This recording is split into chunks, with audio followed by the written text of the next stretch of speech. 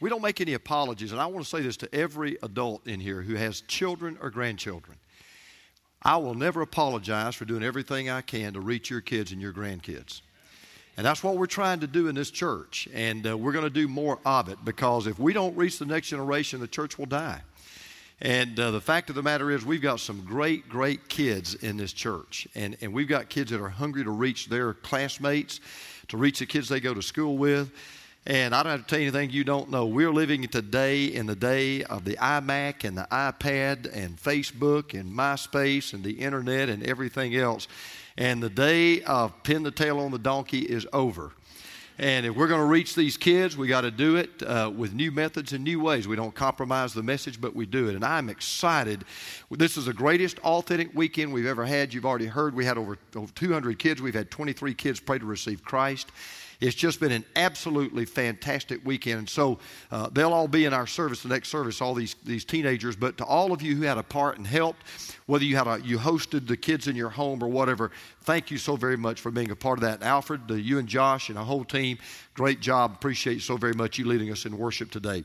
Well, if you brought a copy of God's Word, get a head start and turn to the Gospel of Matthew chapter 11.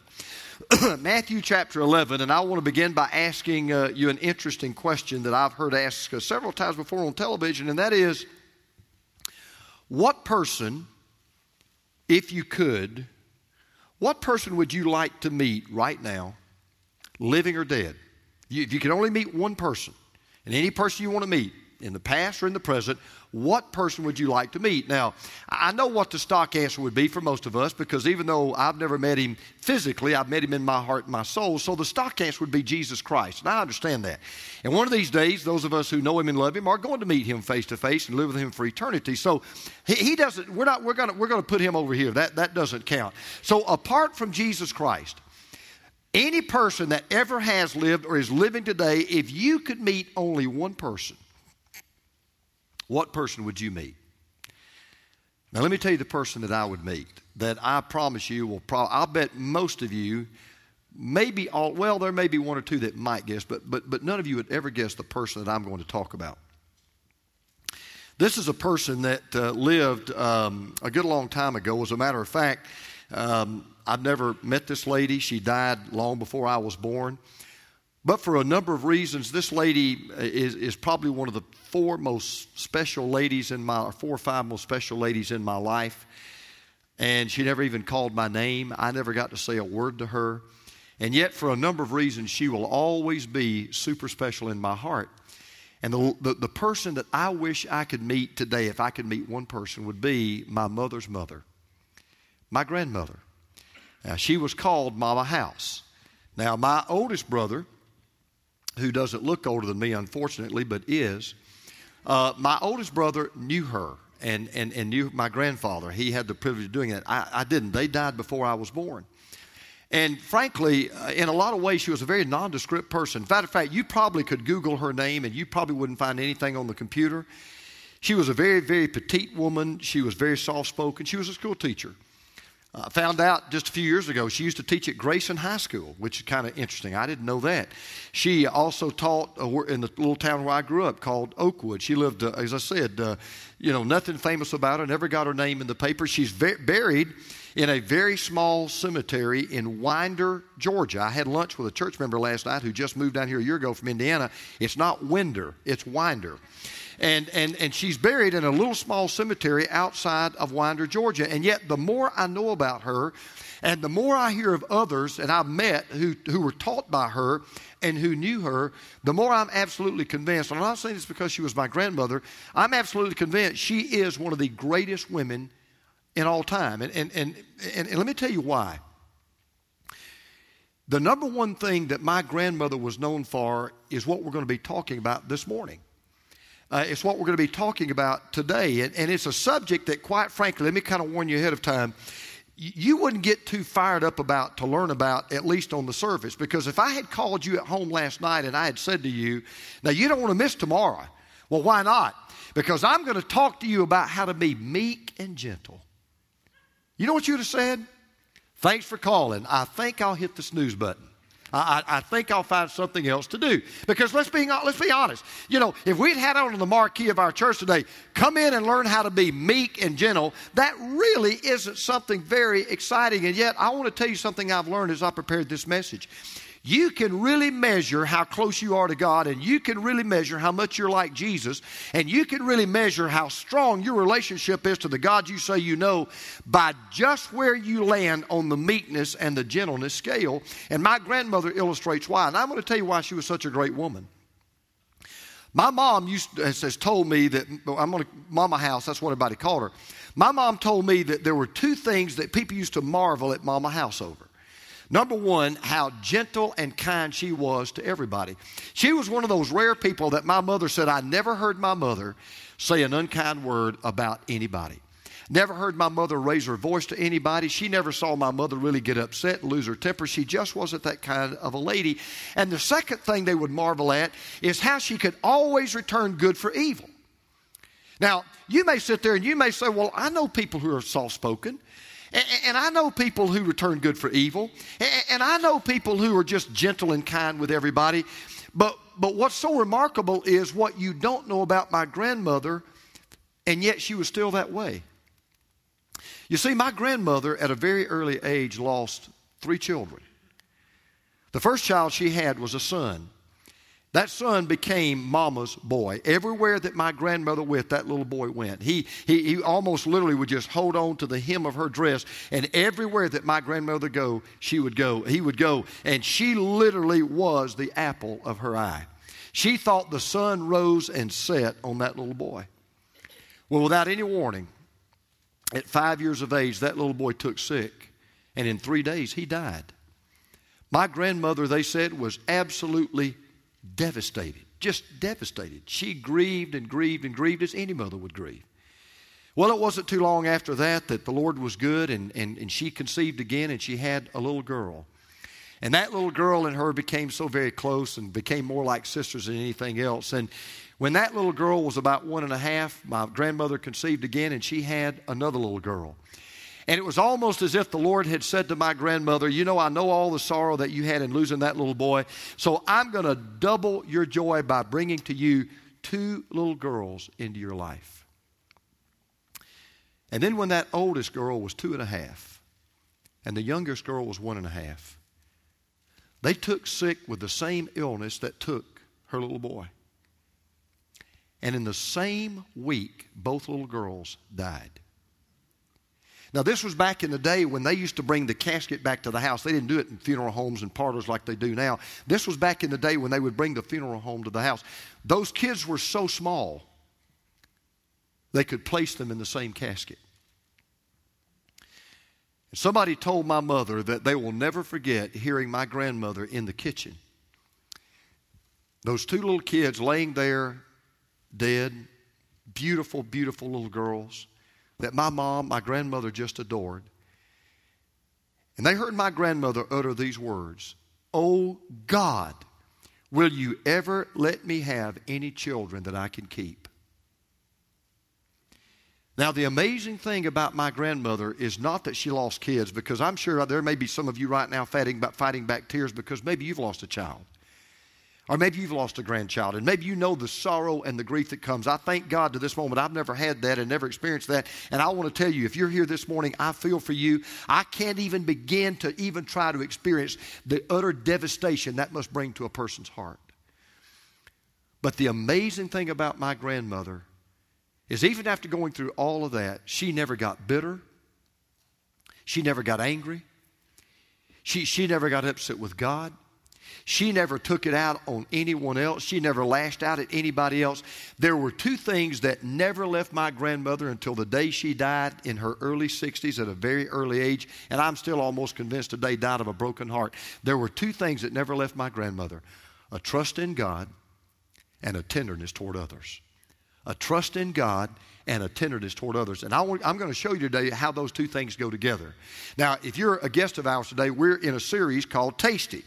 and it's based on what is known as the fruit of the Spirit. And I hope most of you have memorized this by now. We're going to throw these verses up on the screen. Based on Galatians 5, verse 22 through 23.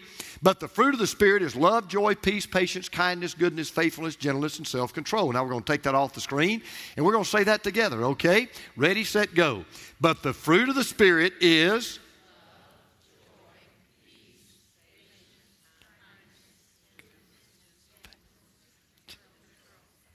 Oh, boy, it's getting there. You know, I kind of feel like a maestro, and half the instruments just can't get there, okay? We're going to get there. The fruit of the Spirit is love, joy, peace, patience, kindness, goodness, faithfulness, gentleness, self-control. Now, I'm going to give everybody here an assignment. I want you to learn that by next week, all right? We've been at it now 7 weeks, almost 8 weeks now, so we're kind of running out of runway and running out of excuses. But here's the point. When you realize that you are in need of a Savior and you come to believe that Jesus is that Savior and you surrender your life to Him, the Bible says He comes to live in you, not just walk beside you, not just hold your hand. He comes to live inside of you in the person of the Holy Spirit. In turn, the Holy Spirit then, for the rest of your life, wants to so control you that He lives the life of God through you. Now, the way that life is manifested, the way the Spirit of God does that is He bears fruit. He really literally tries to make your body like the branches of a tree, and He bears fruit. God wants your life and my life to bear fruit. Now remember, fruit is good for 2 reasons. It's good to you. It tastes good. It's good for you. It's nutritious. So it's good to the tongue. It tastes good. It's good to the body. It's good for you. And I believe that what God is saying is He wants me and He wants you to live our lives in such a way that just like fruit, we're tasty. And people will be drawn to us and they'll be attracted to us. And when they come into a relationship with us, they'll not only see us be people of love, joy, peace, patience, etc. They'll not only see how good it is to live that kind of a life, but they will also want to experience the Spirit of God that has brought that into our heart. So we will also be good for them and we'll be good to them. Now, a part of the fruit that God wants us to bear is the fruit of what is called gentleness. At least in my translation, it's called gentleness. In your translation, it may be called meekness or something else. So let me just go ahead right off the bat and define for you what this fruit is and what this fruit means. Okay, so what I want you to take out the door. Meekness or gentleness, I'll call it meekness. Meekness is simply this.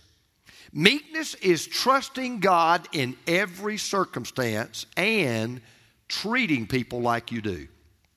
Meekness is trusting God in every circumstance and then treating people like you do. Now, for example, that's the word that Jesus used in the Sermon on the Mount. You remember He said this in Matthew 5:5? He said, "Blessed are the meek." That's the word that Paul uses here. "Blessed are the meek, the gentle, the tender, for they will inherit the earth." By the way, it's too bad that the meek have not already inherited the earth because the unmeek are making a mess out of it, okay? But one of these days, the meek will inherit the earth. Now, Jesus said, if you will be a meek person, if you will be a gentle person, if you will be a tender person, you will be blessed. And He went on to say, you will wind up with the entire world. Blessed are the meek, they will inherit the earth. Now, that is exactly the opposite of what the world will try to tell you. The world will try to tell you, you won't be blessed with meekness. You'll be blessed if you have money.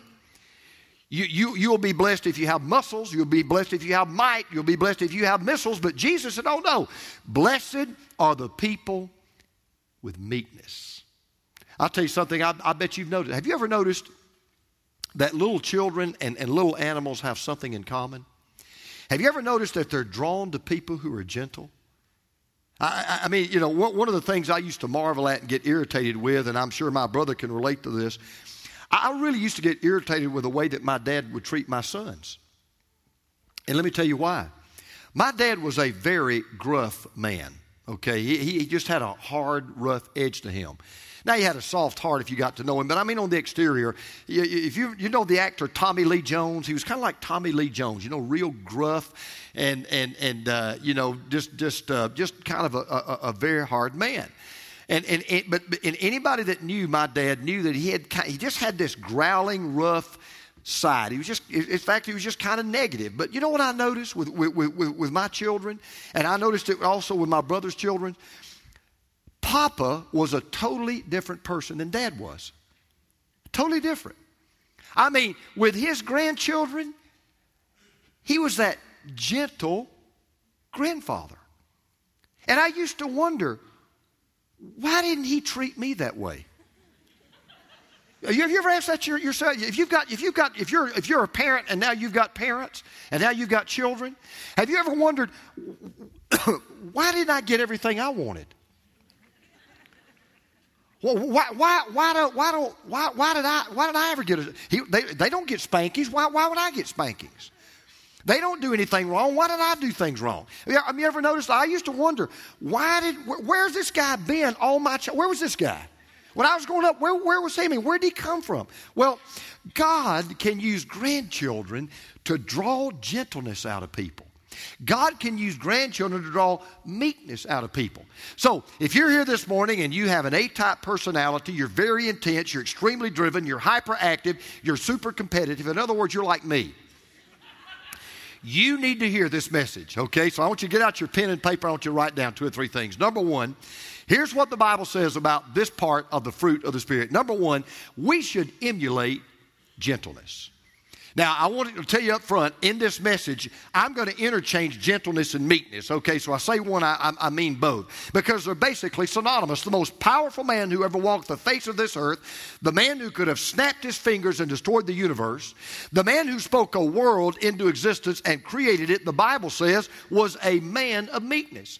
The man who could call down 10 legions of angels to destroy any army, who could turn water into wine, who could speak a word and make an angry mob fall on their face, who could feed thousands of people with a few loaves and a few fish, who could walk on the water and still a storm, the Bible says was a man of incredible meekness. Now listen to what Jesus said in one of the greatest passages in the Bible, Matthew chapter 11. Before I read this passage, let me just get it, we've talked about this a moment ago. Obviously, I've never walked with Jesus physically, and neither have you. And we've never had the privilege of spending 3 years watching him and sleeping with him and listening to him and talking to him and learning from him. And the best way we can know anything about him and the way he really was simply to listen. How does Jesus describe himself? And in this very familiar passage of Scripture, I want you to listen to what Jesus said in Matthew 11, verse 28. Great passage. Come to me, all you are weary and burdened. You're weary this morning, you're burdened, you're tired. Have you just about had all you could take? Jesus said, come to me, and I will give you rest. Sweet words. Now listen to this. Take my yoke upon you and learn from me. Now watch this. For I am, what's that word? Gentle. Same word Paul used. I am gentle. I'm not hard. I'm not rough. I'm not mean. I'm not just all powerful.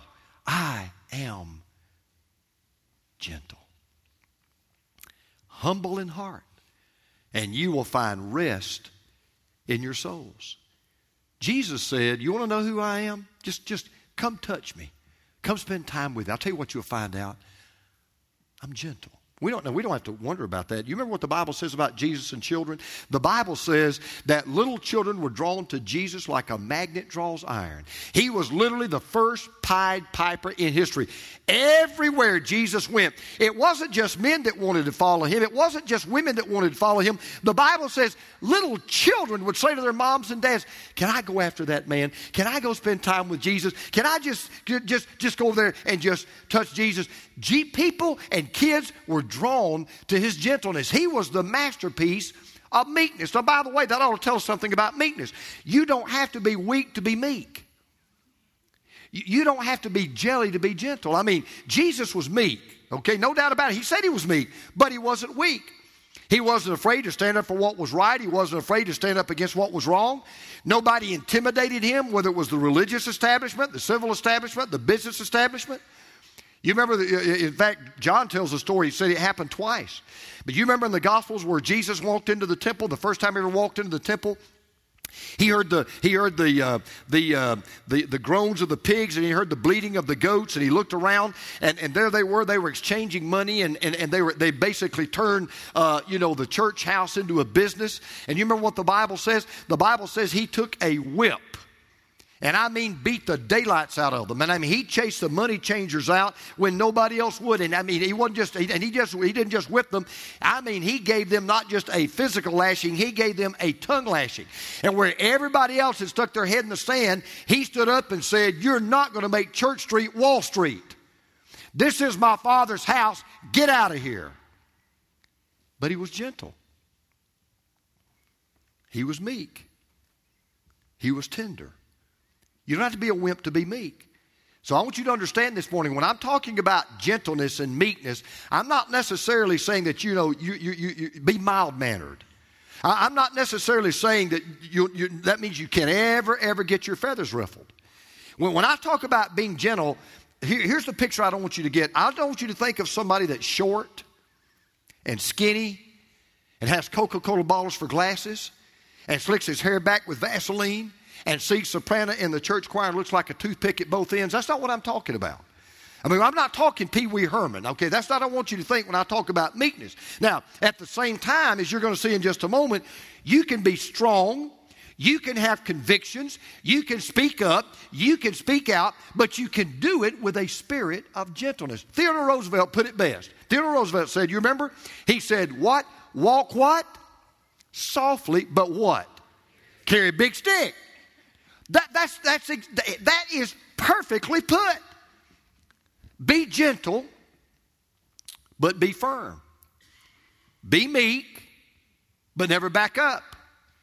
Be tender, but be willing to stand up for those who cannot stand up for themselves. Now, at the same time, you can come across, and I want you to hear this, you can come across without coming across cross. Does that make sense? You can come across without coming across. Look, y'all say amen. It took me 2 days to think that one up, all right? You can come across without coming across cross. Because when you were with Jesus, and this was true of everybody. This was true of the Pharisees. It was true of the Sadducees. It was true of the prostitutes. It was true of the pimps. It was true of the drunkards. It was true of the gluttons. Every time somebody came into the presence of Jesus, even though they knew he was different, even though many of them believed they were in the presence of God, he put everybody at ease. Nobody was ever intimidated. Nobody was ever afraid. Because with Jesus, there was always the spirit of meekness and gentleness. Now, I'm not saying this to brag on me. I want to make that very plain. Anybody that knows me knows I would never do that. First, I'm not that dumb. I wouldn't get up here and brag on myself. I mean, that's stupid. I will brag on my humility occasionally, okay? But here's my point. One of the things that sometimes people drop me an email. I got an email the other day from a person who visited our church, and they said, I've just never seen a pastor just stands outside and talks to people. And I just can't believe how approachable you are. Well, where do I get that idea? I get that from Jesus. If there was anything true about Jesus, he was approachable. Kids felt like they could walk up to him. Prostitutes felt like they could walk up to him. Women who were considered second-class citizens felt like they could walk up to him. Why? He had this spirit of meekness and gentleness and tenderness. As if anybody felt, I can walk up to this guy and he'll know exactly how I feel. I can walk up to this guy and it doesn't matter what I've done. I'll find a cup of mercy in one hand and a cup of grace in the other hand. He was meek, he was gentle, he was tender. And the point is, if Jesus himself was meek and Jesus himself was gentle, we ought to desire in our own heart to say, I want to emulate that same fruit in my life because that's the way he was, that's the way we ought to be. So we ought to emulate gentleness. Number 2, we should cultivate gentleness. Now, I want to remind you that this quality of being gentle or being meek or keeping our ego in check is a fruit of the Spirit. Let me just warn you something. It is not natural to do this. I was telling you the other day that some of this fruit's harder for my branches to bear than others. This is one that's hard for me to bear. I'm being very honest. As a matter of fact, we're even living in a culture that is telling us we shouldn't do this. Because what I mean by meekness and gentleness, and when I say this, then the light's going to come on for some of you this morning. The opposite of meekness and the opposite of gentleness is demanding your rights. That's the opposite. Completely opposite. I mean, today, you can't turn right without running into somebody's rights. There's rights for everybody. Children, the elderly, disabled workers under 25, workers over 40, alcoholics, the addicted, the homeless, spotted owls, snail darters. Everybody's got rights, except the unborn. But everybody else got rights. And rights are as considered as American as apple pie. The best known part of the Constitution is what? The Bill of Rights. You know, everybody's got their rights. To understand, I believe in certain rights. I understand that rights are the bedrock of our society. We get to do what we do right now without any fear of prosecution or persecution because we have the right to worship any way that we please. We ought to have that. We ought to have the right of free speech. We ought to have the right to address the government with things we don't like. We ought to have the right to run for office. We ought to have the right to vote for whomever we please. I'm not against rights. That's not my point. Here's the difference. When you're controlled by a spirit of gentleness and a spirit of meekness, your number one concern will not be to demand your rights from somebody else. Your number one concern will be, what are my responsibilities towards someone else?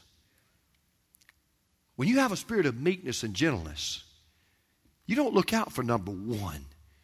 You look out for number 2, 3, and 4. That's the difference. And that's what's missing in our society. By the way, if you want to see what happens when you don't have a spirit of meekness and you don't have a spirit of gentleness in society, just look at what's happening in our courts. I mean, you just look at it yourself. Everybody is suing everybody for everything. And you've got to be insured from almost everything and anything to protect yourself from being sued in case something goes wrong. Let me give you an illustration. I got a call this week from a pastor in a Midwestern state. And he called and he said, James, he said, I need some advice. He said, I don't know what to do. And I said, well, tell me what's going on.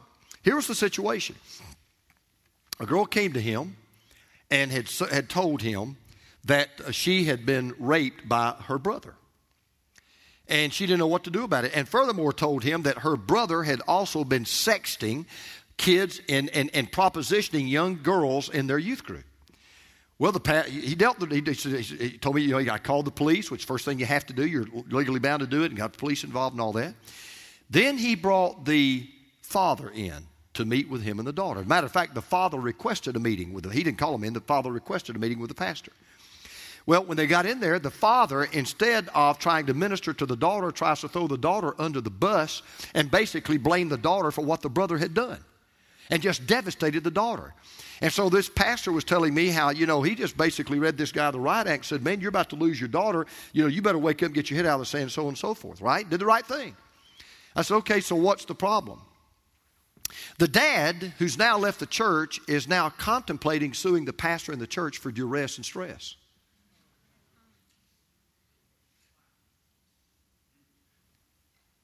Now, there's a Greek word for what that guy is. It's whack job. But here's my point. That's our society. That's the society we live in today. I mean, let's go back and study this word. I haven't even gotten into the word yet. The word gentleness is a word that basically means mild or soft. And it was used to describe a soft breeze or a soothing medicine. Here's a great picture. It was used of wild horses who would be broken by a trainer so they could be useful in work. So if you really want to define the word gentleness, I can tell you in 3 words what it means. It means power under control. An unbroken horse is useless. Medicine that is too strong will kill you.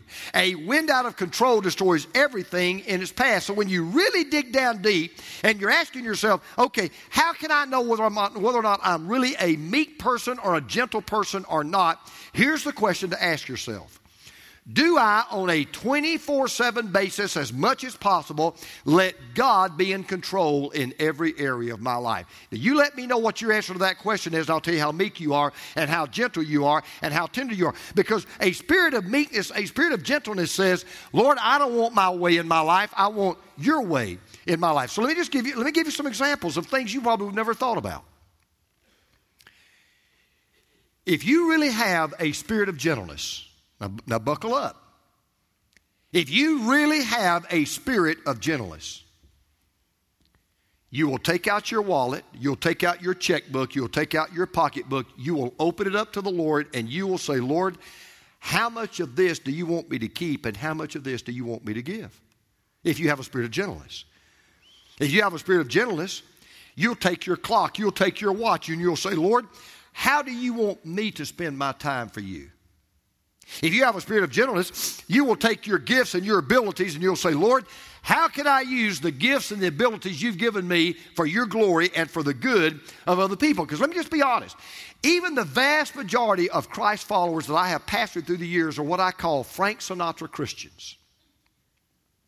Their attitude is, I'm going to do it my way. Now, you can stand up there and preach to me all you want to preach, but I'm going to determine how I live my life. You can talk about what God says about giving till you're blue in the face. I'll give what I think I ought to give, or I won't give a dime. You can stand up there and you can preach truth all you want to preach and preach about being faithful to the Lord, but I'll decide when I'm going to serve my church. I'll determine how much I'm going to put in the offering. I'll decide how often I come to God's house. I'm just going to live my life the way that I want to live it. And the point is, the spirit of gentleness begins not with your relationship toward others. It begins with your relationship toward God.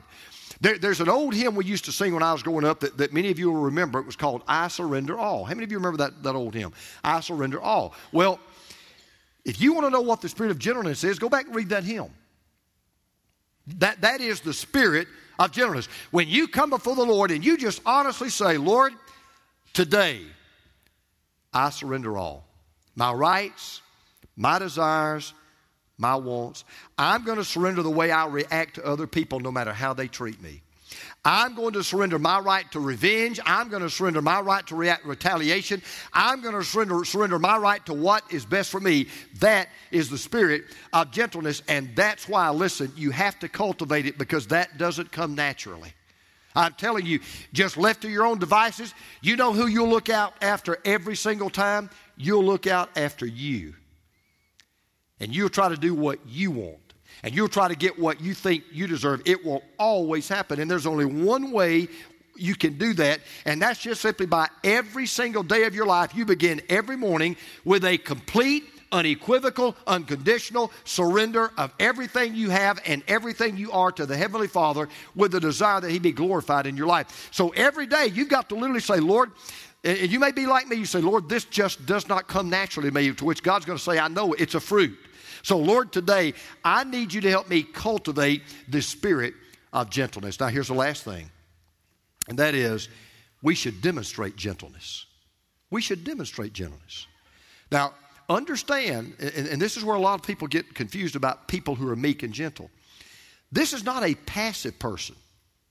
This is not a person that just kind of stands over in the corner and doesn't do anything, doesn't say anything, doesn't take any action. No, a real gentle person is proactive. Because gentleness doesn't affect so much what you do as it does how you do it. Now, I just want to give you, you don't need to look all these verses up. You want to write these down. But let me just give you some practical examples of how gentleness is applied in the New Testament. For example, just write down 1 Peter 3, 15 through 16. Just write these verses. 1 Peter 3, 15 through 16. Now, look up on the screen. But in your hearts, set apart Christ as Lord.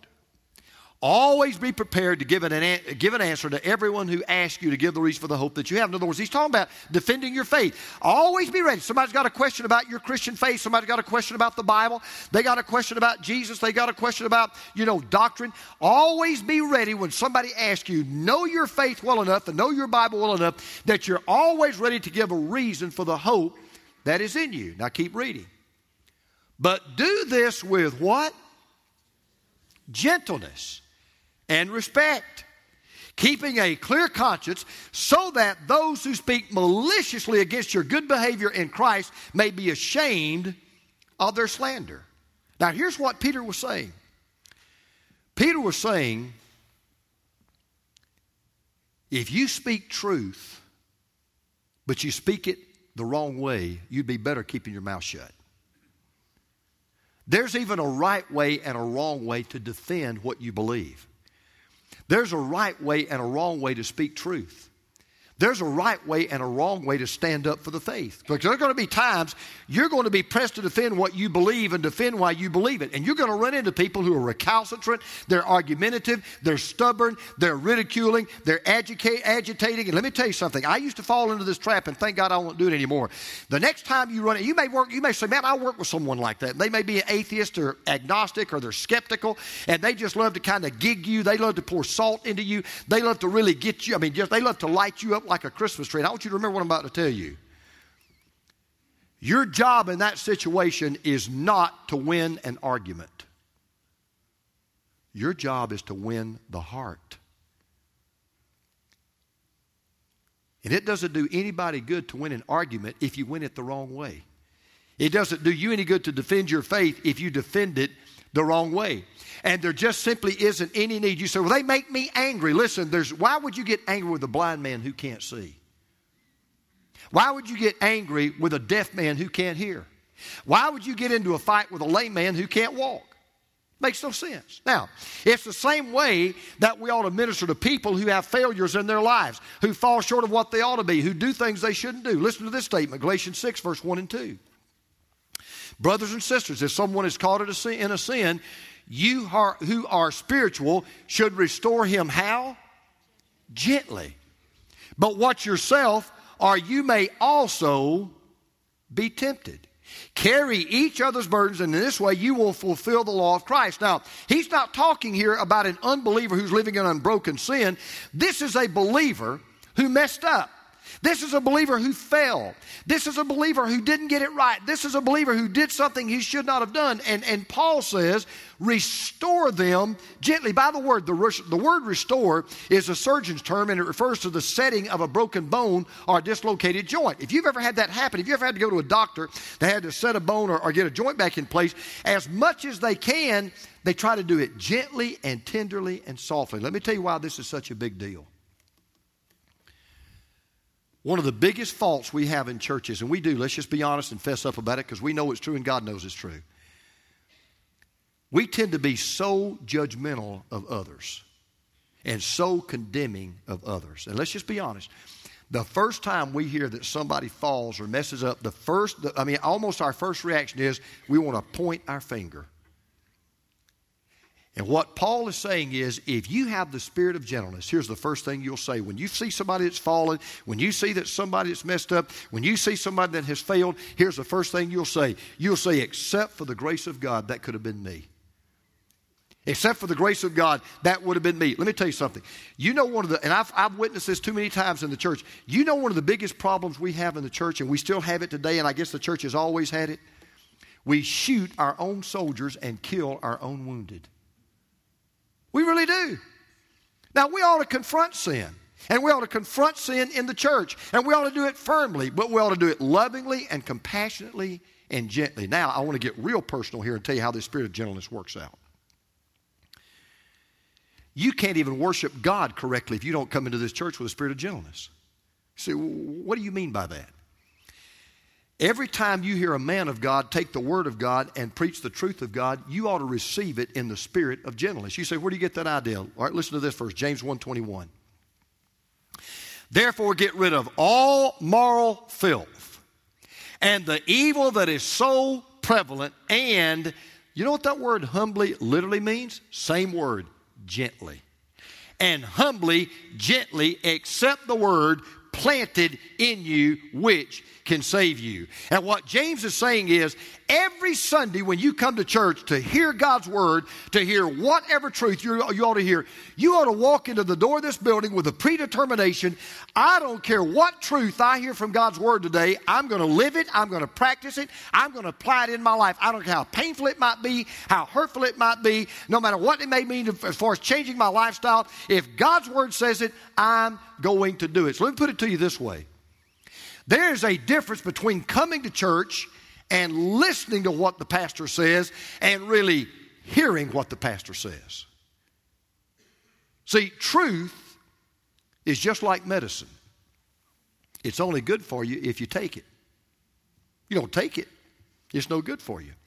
That's why James goes on to say, do not merely listen to the word and so deceive yourselves, do what it says. Let me tell you what that means. You walk into this church with this kind of an attitude. Well, I'll hear what you got to say. Fire your gun. And if I like it, I'll do it. And if I don't, I won't. James says, you know what? You won't be a doer of the word. You'll be a hearer of the word. And it won't do you any good. It does no good to go to a doctor if you've already made up your mind, I'll only take the medicine if I like it. I'll only take the shot if I feel like today I'll have the shot. I'll only take his prognosis and his diagnosis if I want to. Then there's no need to go to the doctor. And that's exactly what the Scripture is saying here. Now, do you know why gentleness is so important? God can do anything. Listen, God can do anything with anyone who is meek and gentle. He can't do anything with someone who's not. Did you hear me? He can do anything with anyone who is meek and gentle. He can't do anything with someone who is not. Now, let me just close with this last application. You can be gentle in tone, but not gentle in truth. You can be gentle on the outside without being gentle on the inside. You can say a lot of the right things without doing many of the right things. And you will never have the fruit of gentleness in your life unless you realize three things. Number one, you are what you are by the grace of God. Number two, you have what you have because of the goodness of God. And number three, you ought to take who you are and what you have and use it for the glory of God. Now, when you understand those three things and you really start practicing those three things, you'll say, okay, now I've got the spirit of gentleness. I read a biography when I was a kid, and I'll close with this. I read a biography when I was in the third grade of an African American. I hope some of you know, I hope all of you know who he is. If you don't, you ought to go back and read him. One of the greatest Americans who ever lived. His name was George Washington Carver. And he's one of the greatest Americans who ever lived. He was a tremendous inventor. As a matter of fact, let me tell you something, just one thing that he did. George Washington Carver took the ordinary peanut, and found over 300 different ways the peanut could be used to benefit society. A tremendous inventor. Great horticulturalist, great agriculturalist, a great leader, but he grew up in the wrong time. And he grew up in the wrong culture. And he grew up in the wrong society. And just because he was black instead of white, he was greatly underappreciated in his lifetime. And I remember reading as a third grader about George Washington Carver, and I remember thinking to myself about how angry I would have been if he had been my dad, and just because he was black, he didn't get the honor he deserved. He didn't get to meet people he should have met. He didn't get to go places he should have gone. But what also really drew me to Mr. Carver was he had a strong faith in God. And even though he had to experience the unbelievable rejection of just out-and-out racism, God managed to develop in him this spirit of gentleness. And toward the end of his life, he was giving a lecture to some college students about what they could do with their life. And he made one of the greatest statements I've ever heard a man make in my life. And here's what he said.